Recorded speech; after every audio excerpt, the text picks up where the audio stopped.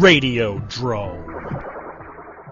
This is Radiodrome, and I am Steven Seagal, Josh Hadley. I am here with Brad Jones. Hey, what's up, man? And Alex Chowski. Hello. I can't do the Steven I couldn't Seagal thing think the of whole anything show. with it. I was just trying to be Steven Seagal movie character actor. Ja Rule? Not that one. Oh, okay. Yes, if you guys can't tell, after the Adam and Eve promo, this is a very Seagal new year. We will be looking at the Steven Seagal filmography. We don't normally look at actor filmographies. In Seagal's case, Brad, I'm making an exception. If you go to adamandeve.com, use the promo code DROME, you get free shipping in the United States, 3 free DVDs, 50% off of a single item, and a free mystery gift. It's not a mystery to Steven Seagal, but it's a mystery to Josh. So go to adamandeve.com. Drone. I can't do that for the whole show. It's really hurting my throat. Brad, you and I grew up on Seagal, so we need a little background for how we tortured Alex over the last week. Really, the only Seagal movie he saw was Under Siege 2. Not a good one to start with. I made him watch all 15 of Seagal's theatrical films and a couple of the direct-to-DVD films over the last week. Yeah, I've watched a lot of Seagal. I'm like halfway through Fire Down Below right now. Oh, good luck. Hey, he made it through Against the Dark and On Deadly Ground. I made sure to start with Against the Dark and Half Past Dead, so I had a point of, well, it will never be that bad. We did that with Sarah, like about a year or so, or it was shortly after Machete came out, and we watched part of one of his, like A Dangerous Man, I think is what it was called, part of one of his direct-to-video ones, and we found out that Sarah had never seen a proper Seagal movie before, and we're like, really? And she's like, no. And we're like, okay, you see this guy on screen right now? Yeah, this is not the person that we grew up with. Not at all. So in the span of like 2 or 3 days, we watched most of his theatrical ones. After a while, Alex went back and watched them in relative order. Yeah, I just made sure to watch the crappy ones first, so... So we start with Above the Law. I did not see Above the Law in the theater. Above the Law, I didn't encounter until HBO, Showtime, Cinemax, Movie Channel, something like that. I caught it on paid cable, so I saw it uncut. I saw it after Marked for Death, unfortunately. So Above the Law, I didn't like as much because Marked for Death had already set the bar a little too high. Your thoughts on Above the Law and Steven Seagal playing Nico Toscanini?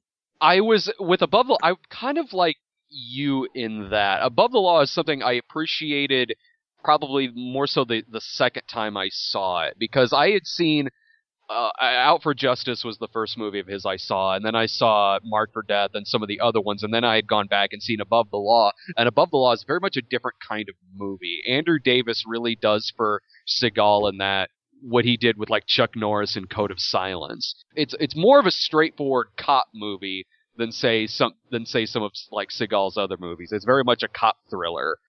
And I didn't know that going into it, so I was expecting more so something like Out for Justice or Marked for Death.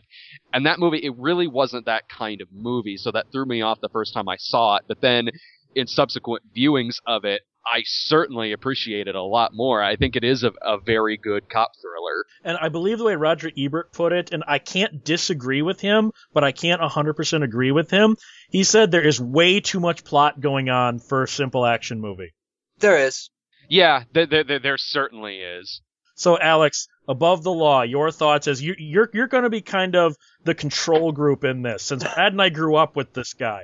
Yeah, we're biased. Yeah, absolutely. Above the Law, it was just pretty good cop thriller, like Brad said. I mean, nothing spectacular. It's not like this terrific, great movie that everybody should rush out and see, but it's not bad. It's pretty representative of its genre. Yeah, I prefer Code of Silence, but Above the Law is pretty good. When you have a movie where the two cops are Steven Seagal and Pam Grier, you're going to find something to like. And Pam Grier looking about as hot as she ever could. Absolutely. Pam Grier was great in this, and then you've got Henry Silva as the creepy CIA agent. Seagal actually takes quite a few licks in this one. I was about to say that. It's one of the few ones where Seagal actually gets his ass handed to him in a couple parts. And then he gets the interrogation scene where they're sticking the sodium pentothal in his veins and all that. Yeah. This is the one that I think would throw everybody off if they knew what Seagal was now and you go back. This is the most un-Seagal-like of his movie. I completely agree. With the exception of Machete. We will get to Machete. But see, I don't consider that a Seagal movie. No, it's not. That's a Danny Trejo movie that has Seagal in it, but we'll get to that. Then we go to Mason Storm in Hard to Kill. My issue with Hard to Kill was the plot is absolutely ridiculous. I do not think Hard to Kill was a good follow-up to Above the Law. The plot is stupid. It requires so much coincidence. And it starts with the terrible one-liners. I'm going to take you to the bank, Senator. The blood bank. I love that line. That line's great. I didn't enjoy Hard to Kill as much, but I didn't see it again until after Marked for Death. So I just kind of went, okay, it was just not a great one, but still Marked for Death is awesome. We'll get to that. What's great about that line, though, is he doesn't say it to anybody. He's just staring at a TV that's turned off. Yes, that was just for him. Yeah. And you know you're a badass when you're making one-liners to yourself.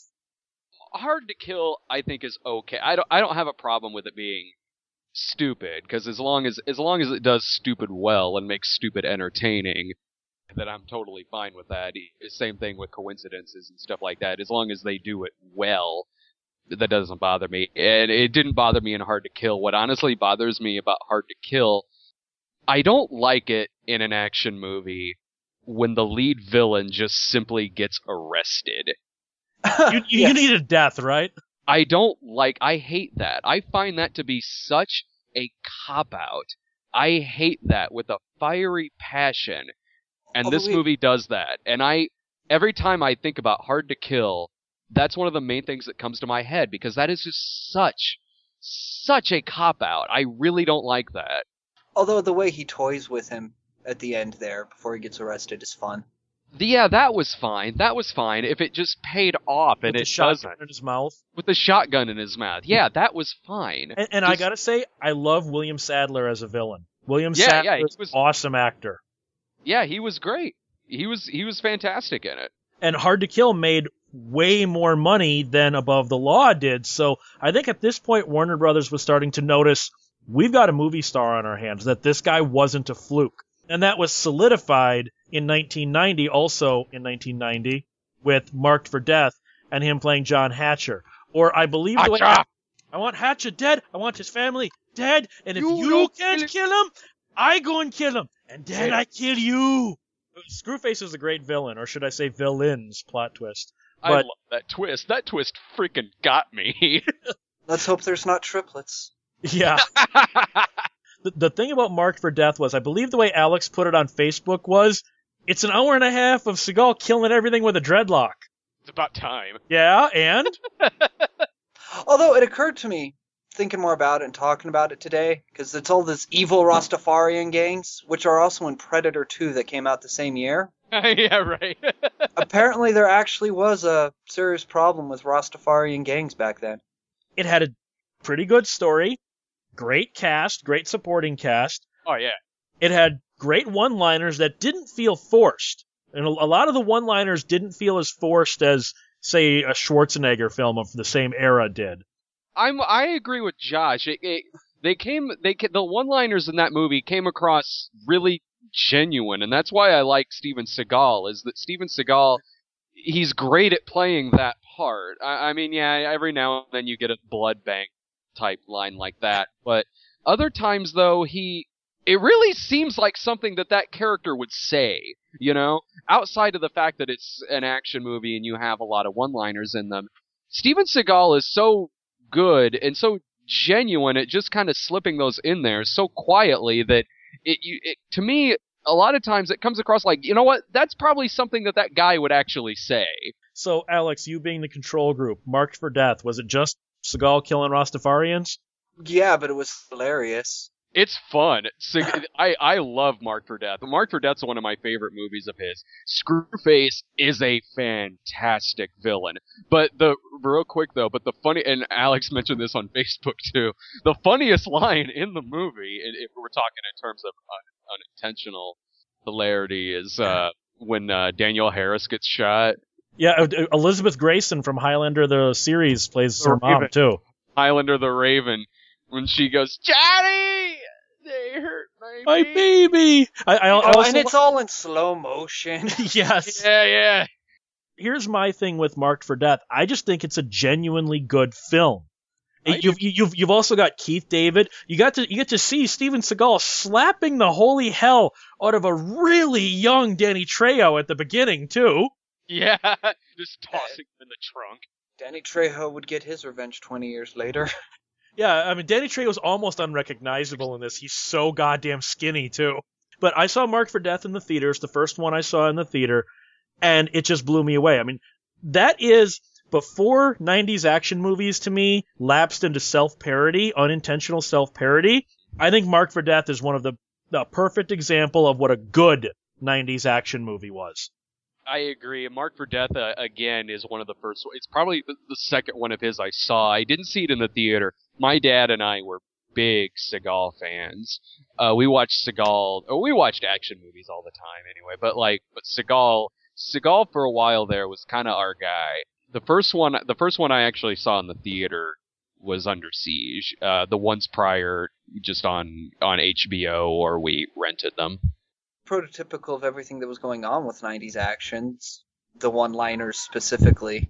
But it's a very good example of them. I mean, there's a lot of 90s action movies out there that don't reach the level that Marked for Death set for them. He breaks a lot of bones, too. Oh, yeah, he breaks a lot of dudes' arms. And there's a lot of gorgeous women that are naked in Marked for Death. That was a good selling point. And it was funny, Alex was asking me last night, like, why did Screwface keep calling everyone a blood clot man? Blood clot basically means bloody tampon. It's calling someone that in Jamaican is a slur that's basically attacking someone's manhood. And then he's just like, oh, okay, that makes sense then. Yeah. Did the twist get you? Or did the you twist? I didn't expect the twist. The twist did get me. It got me too. It got me too. I remember being a kid being like, whoa! Well, I didn't expect that. This is also another one where Seagal took a lot of hits. Screwface kicked the crap out of him at one point. Well, that one ended. That confrontation ended pretty quick. I remember seeing it for the first time, and he cuts his head off, and I remember being sort of like, "Well, that was fast." But of course, that was the first time I saw it, so I didn't expect like, "Oh, okay, well, there's two. All right, okay, all right, now it all makes sense now." You got me, movie. And then the movie just ends right there. He goes, "Oh, let's hope there's not triplets," and then credits roll. Also, I really like the music, and I mean the score to this one. Just look at the montage, getting their weapons ready and putting the cyanide in the bullets scene. Yeah. I really like the score to this one. It was very 1990 without seeming kitschy. Yeah, I agree with you. All right, and then we move on to 1991 as Seagal is very quickly rising to movie star status with Out for Justice, where he is Detective Gino Felino. My favorite Seagal movie. Mine too. That has been my favorite because it's so insane. And see, I can't agree. It's a good one. Don't get me wrong. I prefer Marked for Death, but Out for Justice is it's really close to that. All you need to know to show that Seagal used to really be a real movie star is the interrogation scene in the bar. That is, to me, hands down the greatest Steven Seagal scene of all time. Yeah, he owns every second of that scene. And that Whose scene's hot a good dog is 4 this, minutes huh? long. Whose hot dog is this? Is this yours? This is your trophy. I see all these boxing memorabilia up here. You a boxer? You a boxer? You gonna take a swing at me? And he keeps pushing the guy in the phone booth. Reading that in order to secure a good rating in other releases of Out for Justice, the one shot they had to cut out was him putting the cue ball in the cloth in the bar scene. So it just looks like cloth is knocking teeth out? Yeah, it just looks like his fist instead of he's actually using a weapon. Knock my teeth out, Gino! That guy's just spitting out teeth, too. I remember 8 teeth come out. Siskel and Ebert reviewed it. Ebert was being kind of snobby about it. Like, I mean, he was laughing. He's like, well, okay, hey, here's a movie that just says, okay, if someone does you wrong, here you go, Gino. Here's a shotgun, just go kill him. So he was kind of laughing, but he gave it a thumbs down. But Siskel, on the other hand, was a big Seagal fan. Like Siskel was like, he's like, you know what? I love this guy. This guy is great. This movie is a lot of fun. So props to Siskel for that. And we can't not mention that William Forsythe was he was almost like he was in another movie. And I'm not saying that in a bad way. He steals, his performance in there is amazing because you have just so much violence in the movie that everybody's okay with. Like when Seagal tells his parents that I'm going to kill your son, they're just like, okay. When he tells Jerry Orbach, give me a shotgun and an unmarked. And he's like, okay, Gino. There you go.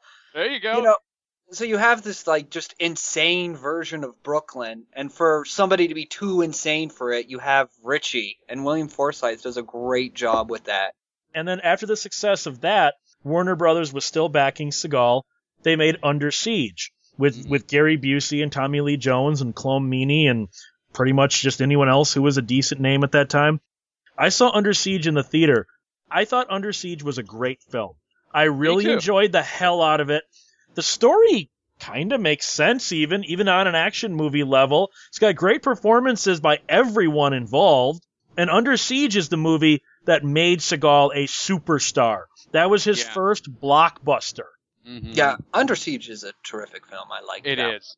That's a great action movie. It truly is. You have a hero that's smart, very funny, freaking handles himself, of course, and then you've got Tommy Lee Jones is over the top villain who's hilarious, and I love too that they give him Seagal the sidekick of Erika Eleniak.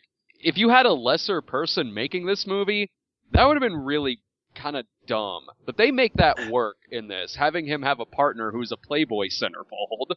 Who fell asleep in the cake. Like, that worked. There was some really good chemistry between the two of them, like him explaining the difference between automatic and semi-automatic. And she does stuff in the movie. I mean, she's not just there. She does stuff in this film.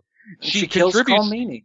Yeah, she contributes to what is going on. And if a lesser person was put in charge of that could have come across really stupid. But in that, they really made that work. Because of the success of Under Siege, Seagal's ego started to kick in. This was starting the beginning of the fall of Seagal. Mm-hmm. He started making demands. The only way, because Warner Brothers wanted him to do Under Siege 2. Yeah. He said the only way he'd do that is if they backed his directorial effort on Deadly Ground, which is our next film. Uh-huh. And as I think anyone who's ever seen that movie can see, that movie is a vanity project through and through, and it's a bad one. I kind of liked On Deadly Ground. Seriously? Seriously.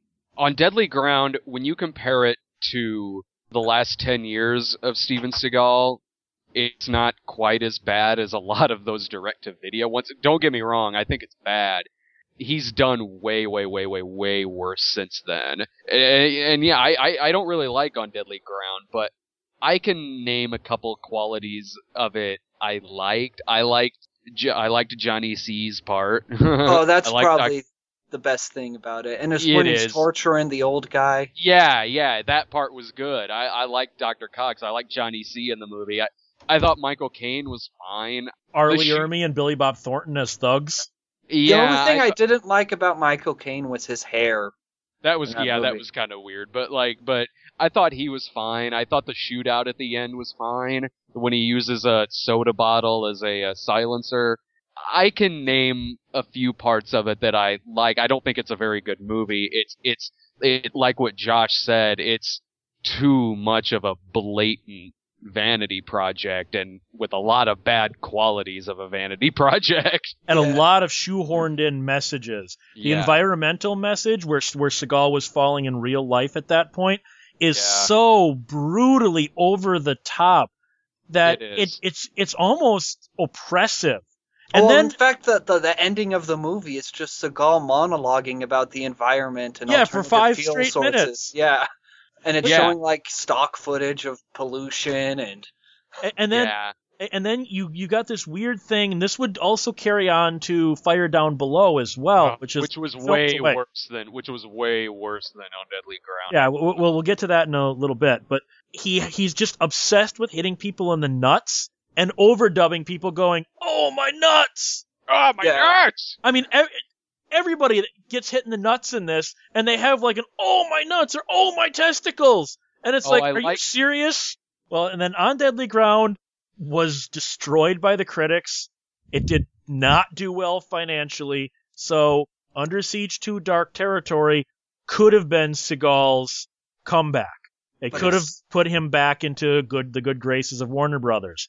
It's the only one I haven't seen, so I have no opinion on the film itself. Really? Yes, really? I've never seen it. But it's not that bad. But it did not do well financially, so it can be considered a flop.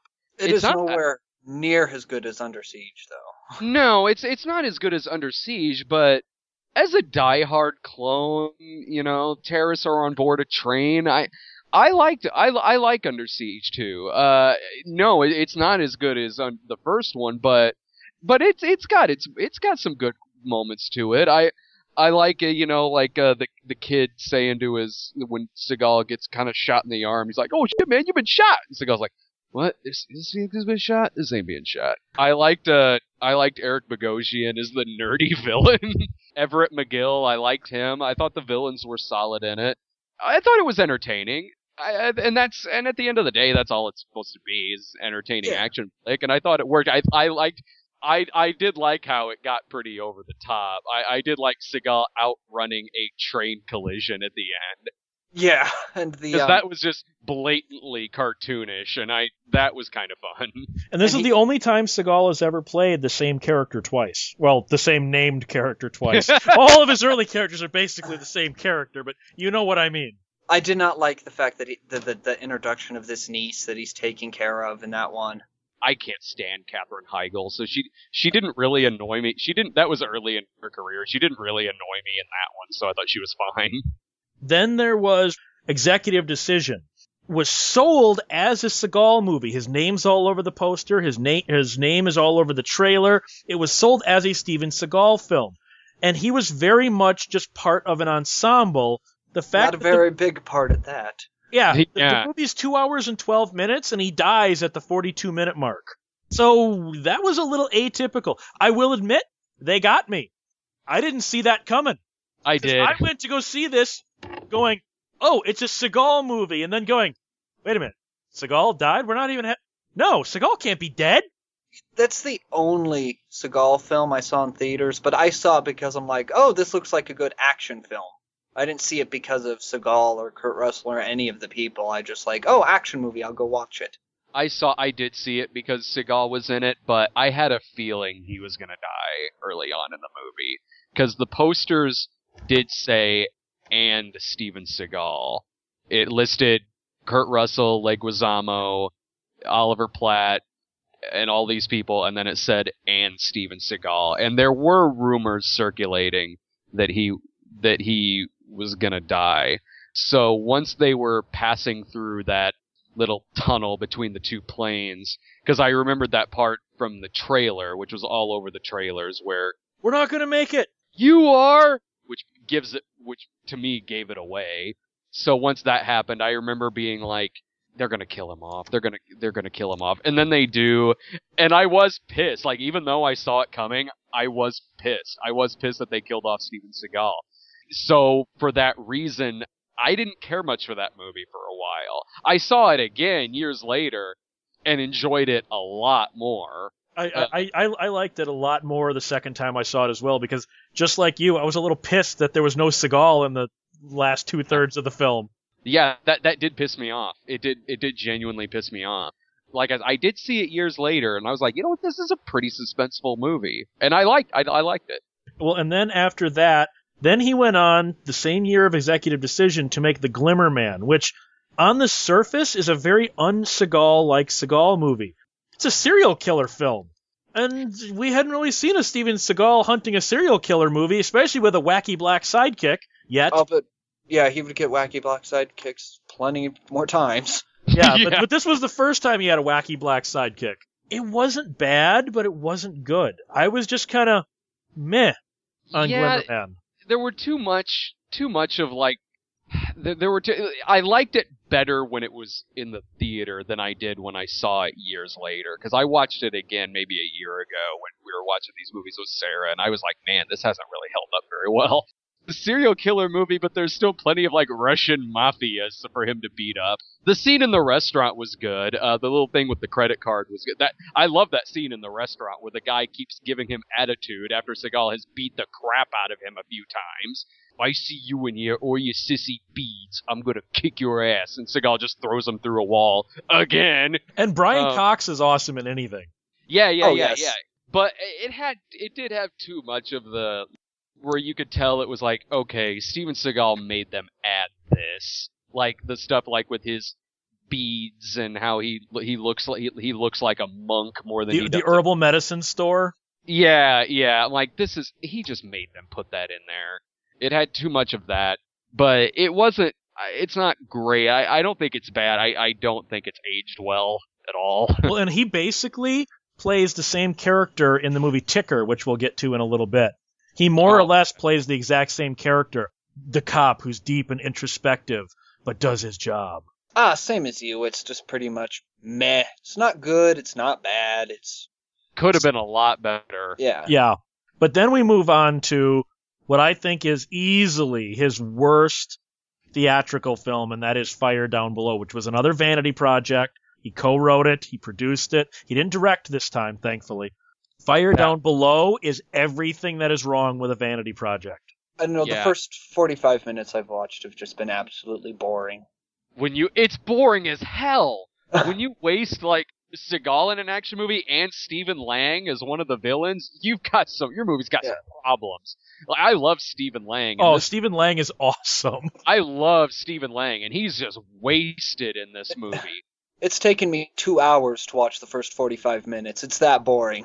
I saw it in the theater, and it was painful. Oh my God, Josh is completely right. In terms of his theatrical films, by far his worst. By far. I found that completely unwatchable. Like, it made On Deadly Ground look like Under Siege, because at least On Deadly Ground had some decent action. It had things happen in it. Yeah, it had things happening in it. Your climax wasn't, oh no, the church is on fire. Mark Helgenberger does actually try to act in this, though. I'll have to take your word on that. I haven't seen it since I saw it in the theater. I caught it on cable about a year ago, actually. My wife actually asked me why I was watching it. And I'm just like, it's Seagal, I guess. I didn't really have a good reason. In just the first 45 minutes, the most he's done is fixed a porch. What the hell? And they sum up the entire plot of the movie during the opening credits. They do. In flashback, all sepia-toned. Yeah, what the hell? Well, and then that was basically it for Warner Brothers. I mean, obviously they'd come back later with Exit Wounds, but that was basically it for a few years. They'd had it with Seagal. They'd had it with his ego. They'd had it with his demands. He just kind of went away for a year and then came back with The Patriot, which would be his first direct-to-video in America film. It was still not a low budget. It was a $25 million film, and pretty much everywhere except America and Canada got The Patriot theatrically. We were the only ones that didn't, because I think Warner Brothers just said, we've had it with this guy. Intended to be direct-to-video to begin with. It wasn't intended to be direct-to-video, because I remember when that was announced. I remember reading that in Entertainment Weekly, that they announced that wasn't going to be theatrical, it's going to go direct-to-video. And also they had something in there about that Genghis Khan vanity project he wanted to do for a while. I remember that, yes. I watched The Patriot last night. It's like Glimmerman. It's not good, but it's not bad. I mean, there are maybe only 3 fight scenes in it, max, and you get to see him playing a holistic doctor who also used to work for a biochemical lab and has to stop a militant group from releasing a plague on the United States. So you kind of got a Steven Seagal outbreak movie. I didn't see The Patriot, and I mentioned to you before the show why I didn't see it. Because I remember it came on video, or no, maybe it was when it went on like HBO or something, and like my dad had taped it, and my dad said it's like, well, I taped The Patriot. Do you want to watch it? And we'd been burned, because we watched Seagal movies all the time, but Fire Down Below really kind of. So anyway, I said to my dad, I was like, you know what? No, I was like, Not after Fire Down Below. I just can't do it. I can't do that to myself. I just can't. I think my dad still watched it at some point and said it wasn't very good, but I never saw it. I actually have not seen that one yet. That one is coming up next. It being non-theatrical in the United States and didn't do very well on video, Seagal basically took a 3-year gap. He didn't make anything. I think that's... Okay. I don't know, he probably pursued his music career at this point. Yeah, I think he did. Yeah, he concentrated on his music career during this little downtime, and it took 3 years for 2001's Exit Wounds to come out, which I saw in the theater. I'm like, yeah, Seagal in the theater again. And Exit Wounds is... the first half's pretty decent. It's got a good car chase. It's got a good car chase. You know, I was excited when that movie came out. That movie really kind of... It kind of like gave me back my like, oh yeah, Seagal. It gave me back those feelings, you know, like, yeah, we got a new Seagal movie out. He's breaking people's arms and everything again. Yeah, I was like, he's back. He's breaking people's arms. I was like, he's lost a lot of weight. This doesn't look like a vanity project. It doesn't look like anything like that. I was like, this looks like, you know, an early like Seagal movie. So I remember me and my dad were both like, all right, this might be really good. And we go see it, and parts were good. There was a sea change that had happened for not only action movies, but Seagal movies. The first time when he's fighting the car thieves outside his car, and it's obvious Crouching Tiger, Hidden Dragon style wire work, I went, oh, no! Yeah, Steven fell into wire work. I know, I was so disappointed. The movie, I didn't think the movie was terrible. Like, it was a step up from Fire Down Below. I'll give it that, but still nowhere near Out for Justice or Under Siege. I mean, I thought he was good. I mean, I didn't think it looked like he was sleepwalking through it or anything. He was good. I think he really put forth a lot of effort into it. I thought he lost a lot of weight, and he was really doing some pretty funny stuff. I like Seagal in an anger management group. That I thought was funny. I thought that was a very amusing thing too. I think Seagal is the best thing about that movie, because the problems I have with that film are all the supporting cast. Oh yeah. By far, Steven Seagal is definitely the best part of that movie. But see, here was what happened. Exit Wounds made a lot of money, and it struck a huge core with black audiences. Well, that's so what all of a sudden, Steven Seagal became like this white action hero to blacks because of Exit Wounds. And that's not necessarily a bad thing, but he tried to capitalize on that with Half Past Dead. Before that, he had already made the movie Ticker, which would come out between Exit Wounds and Half Past Dead. Ticker, again, it was theatrical everywhere except here. So this would technically be his second direct-to-video movie here. Is he the lead in that, or just a supporting character? He's a supporting. Ticker is not necessarily a bad movie, but it's definitely not good. Albert Pune has outright said he can't stand the theatrical cut. The theatrical cut's a mess. He's released his own director's cut, which I haven't seen. You've got Tom Sizemore and Dennis Hopper and Jamie Presley and Steven Seagal and Joe Spano and Kevin Gage, and you've got this really interesting cast. Yet, if you watch the trailer, they clearly tried to make this a post-Exit Wounds, let's hit an urban audience. Two of the actors, and I use that word loosely, that are featured in the trailer are Naz and Chile. I've never even heard of these people. Both of their characters are completely incidental to the plot, and they have a total of 3 minutes of screen time. And they are heavily featured in the trailer and on the poster. The audience they were trying to hit was Seagal's a hit with black people. We put some black R&B singers in this, and we got a hit. The movie is all right. That's all I can say about Ticker. Is it's just all right. I never saw Ticker. I didn't see Ticker, and I honestly didn't see Half Past Dead either. Now that I think about it, or all the way through. I've seen parts. I think Half Past Dead was pandering on multiple levels. Half Past Dead is horrible. Yes, it is, but they had a bunch of hip-hop actors in it.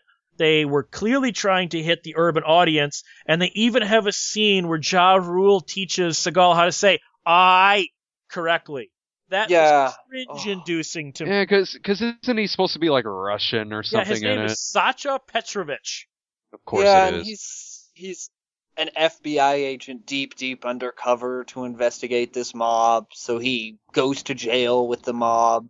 Then they've like reopened Alcatraz, so they're all on Alcatraz, and then terrorists come in, and The only thing good about it is Bruce Weiss.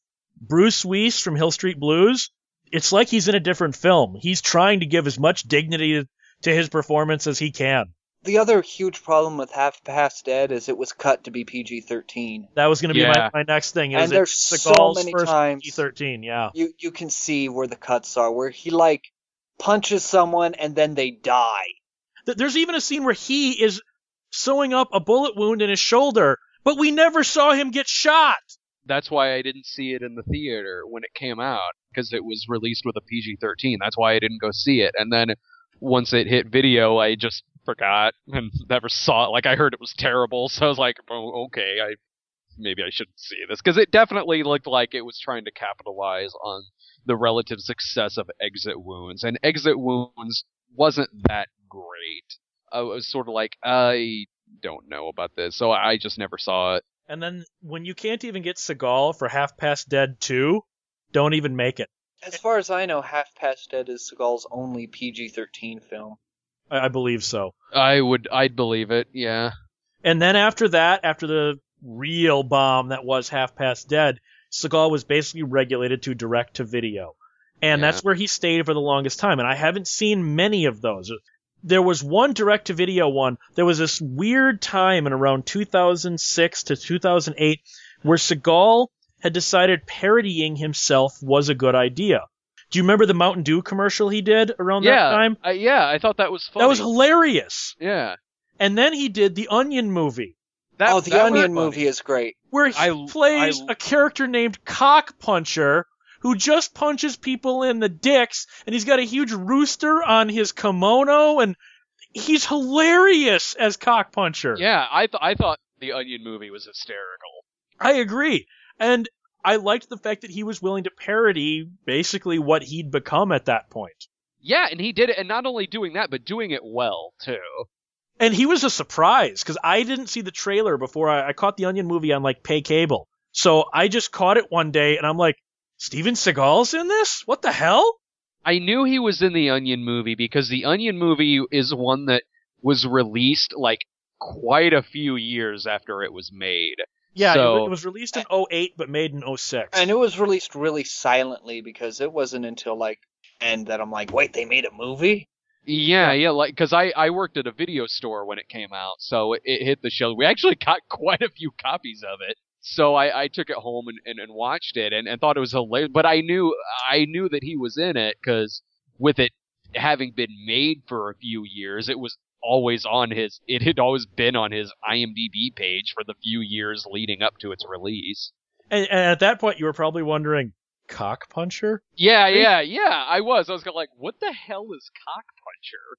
And then the only other of his direct-to-videos that I saw was Against the Dark, where... Okay, do you guys remember Silent Rage when Chuck Norris fought zombies? The only time he's really made a genre flick? I guess this was Seagal's genre flick, where he's a fat, out-of-shape, sword-wielding vampire killer in a dystopian future who loses 40 pounds every time an action scene comes about.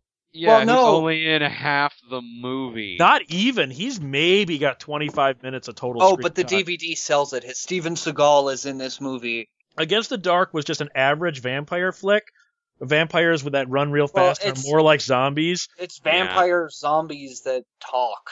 Yeah, Yeah, and then just yeah. all of a sudden, Seagal, whose character's name is Tao, comes in and occasionally kills somebody with a sword. That's about it. For the first 75% of the movie, every time it shows him, it's just his character walking to where the action is. Yeah, And he doesn't whenever- do anything in most of the movie. And whenever they have him, they stretch the screen out to make him look thinner. Yeah, they did that too.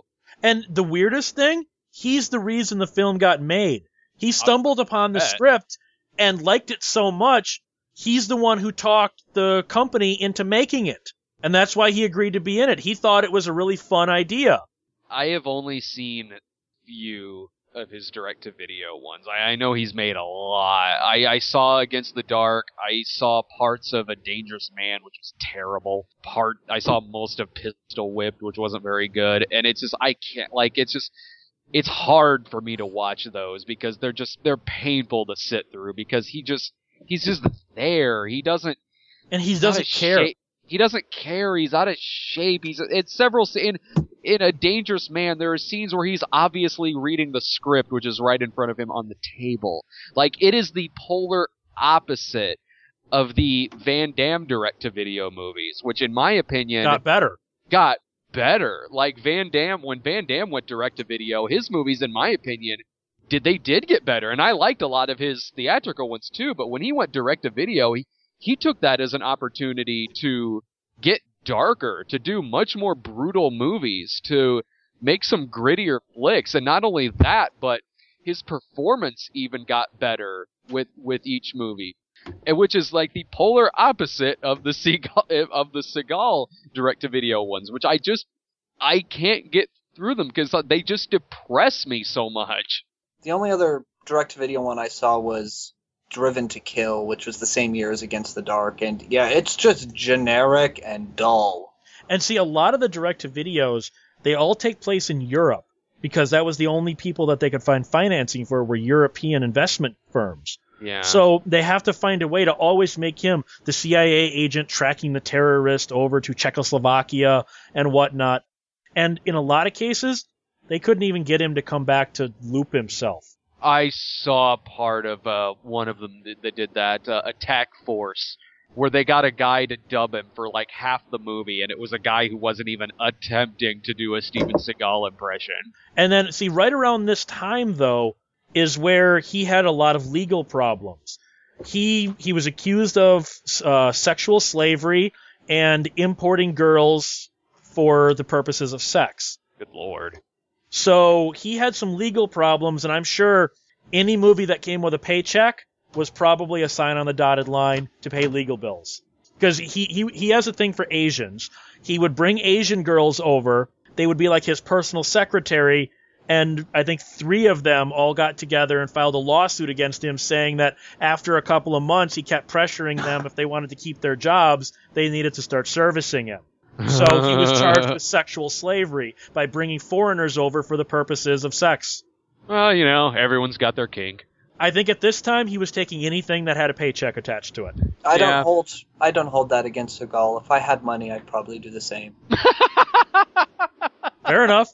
But then we go to 2010, and this is where I was arguing with Alex. I don't consider Machete to be a Seagal movie. It's a Danny Trejo movie that Steven Seagal is just really good in. He plays a cartel boss named Torres, who has one of the best death scenes ever. Yeah.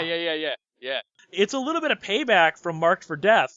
I wonder if Seagal even remembered Danny Trejo from the Marked for Death era. I don't remember me, puta, you threw me in the trunk, yes, eh?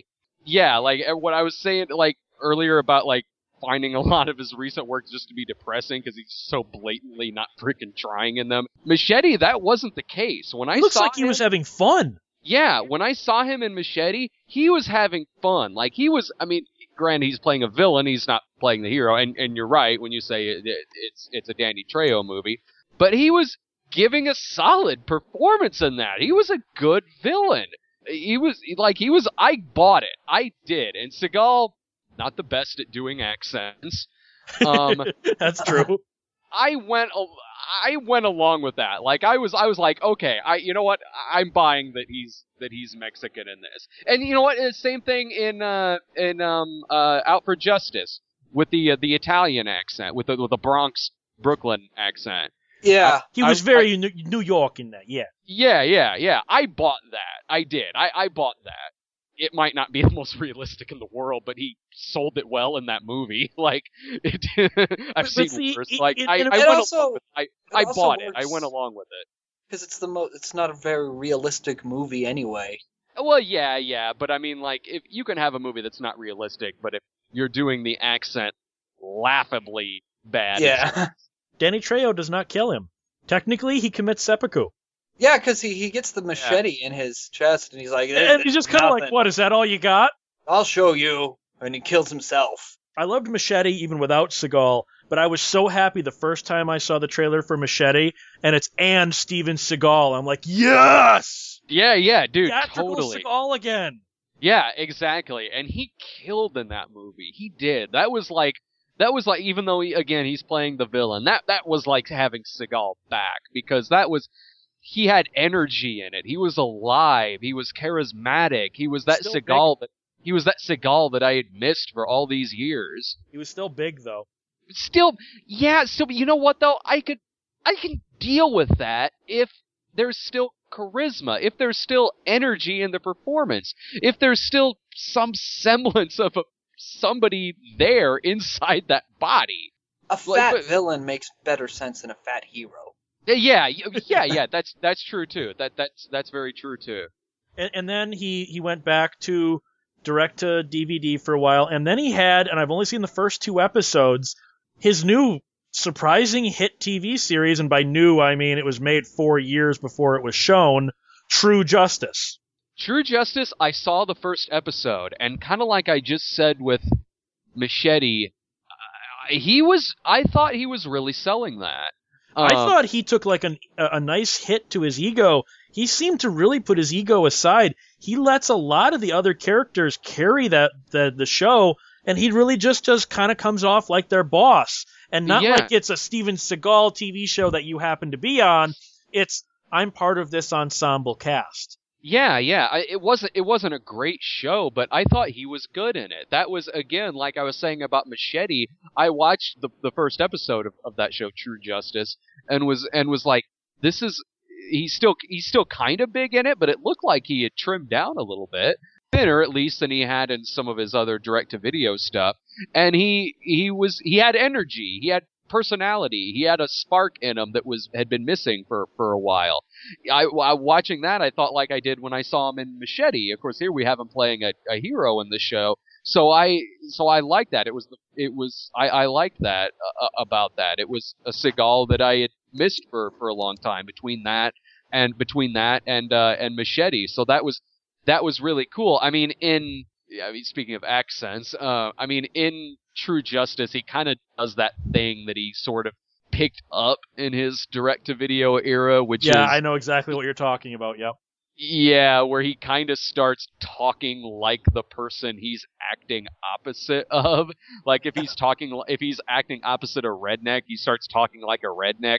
If he's acting opposite a black guy, he starts talking like a black guy. Yeah. He kind of does that a lot in it, which is a little annoying, but at least it actually looks like he's trying in this. And then the show, which was made almost 4 years before anyone got to see it, although a bunch of the episodes were edited together and released as direct-to-video movies in foreign territories. Yeah. But then it plays on the Reels channel here in the U.S., and it was a big hit. They actually, 4 years after season 1 was shot, they picked it up for a second season. Mm-hmm. So Seagal actually has a hit now. That's good. This is actually my first time hearing about this. I thought that just there was that slate of episodes right there, and that was it. I didn't know it actually got picked up. Yeah, it got picked up, so they're making they're actually running a contest on Facebook right now to win a walk-on role on the season 2 premiere. Well, that's cool. That's Ooh. I need to see more episodes of it. I've only seen the first 2 episodes. Yeah, I I saw the first 2 were a single 2-hour pilot. Yeah, I saw them. But I also saw them before they went on Reels. I downloaded like the first video release or like a Russian release of it. So yeah, I think that's what Brian had, was some kind of Russian release of it, and I watched it, and it's got holes like no one else's business, but it's an average cable cop show though. Yeah, it is. It is. And to me, honestly, what really made it for me was, again, seeing Steven Seagal have that spark back in him. That made it, that fact alone made it worth it to me. What happened with that reality show? Steven Seagal, Lawman? Yeah. I heard I think they picked it up for another season because it got suspended during the criminal charges of the sex slavery. They Okay. suspended it, so there's like a 2-year gap between season 2 and 3, I think it is. But then Okay. after that was all settled, basically he threw a dump truck full of money at the girls and they went away. Seagal in I Can't Stand His Politics, he is a big proponent of Sheriff Joe Arpaio of Texas. That Oh. idiot, that absolute moron that doesn't believe in civil rights for criminals. As his job as a deputy, he was working with Arpaio to knock down a cockfighting ring. And they used a tank to bulldoze over the side of the building, the wall that the chickens were all up against, crushing all of the chickens they were there to save. Oh, So it was just So- sort of a way to go, Seagal. You couldn't have boneheaded that up anymore. So instead of being Yeah. cock puncher, he was more like cock crusher. Yeah, cock Yeah. blocker indeed. Alex, as the control group, now that we've made you sit through all these, now do you see why Brad and I love early Seagal so much? Yes, I absolutely do. In fact, I've become a fan of Seagal from watching these movies. That's what Sarah said last year. Sarah last year said when we showed her Marked for Death, because that was the first one of his earlier ones that we showed her, and Sarah was like, what the hell? Where has this guy been? Like, this is a completely different guy than I've been seeing on TV lately. Because here's the thing, when I announced on Facebook that we were doing a Steven Seagal filmography, overwhelmingly the comments were, why? Steven Seagal is a joke. Why bother? He plays the same character in every film. And I'm just But thinking, it's a fun character. It's a that, Yeah. exact, yeah, like what? He's the first action guy to play a similar character in every movie. Really, come on. It's a fun character, and he does it well. And in fact, that type of typecasting has come to be called Seagalism. That's always been the case with action guys. Look at Chuck John Norris. Wayne. Look at Chuck Norris. Look How at Chuck often did Norris. Chuck Norris not play the same character with a different name? Yeah, that's a very action guy. Not all of them are like that, but that's not uncommon. As long as they do it well, as long as it's really entertaining and they make some fun out of it, and they're charismatic at it, I have no problem with that. So we need to wrap up, but I love Steven Seagal. Steven Seagal movies are fun. Everything pre-Fire Down Below I'll watch if it's on cable. And I Yeah. own most of them on VHS, and every now and then I'll pop them in and just watch them. Just because it takes me back to when Steven Seagal was a real actor. Yeah, I agree. I do the same thing. I've got the early ones on VHS. I still get together with my dad every now and then, and we'll watch Out for Justice or Under Siege. So where can we find Brad Jones? TheCinemaSnob.com. Where can we find Suede Alex? Marquis de Suede. Geek Juice Media. He really likes that Marquis de Suede moniker I gave him. Yeah, I And had somebody message me that the other day. They're like, "Hey, Marquis de Suede." my website is still down, so you can find me My at website is Media. still up. Yeah, Yes. geekmedia.com. So I'm going to say good night.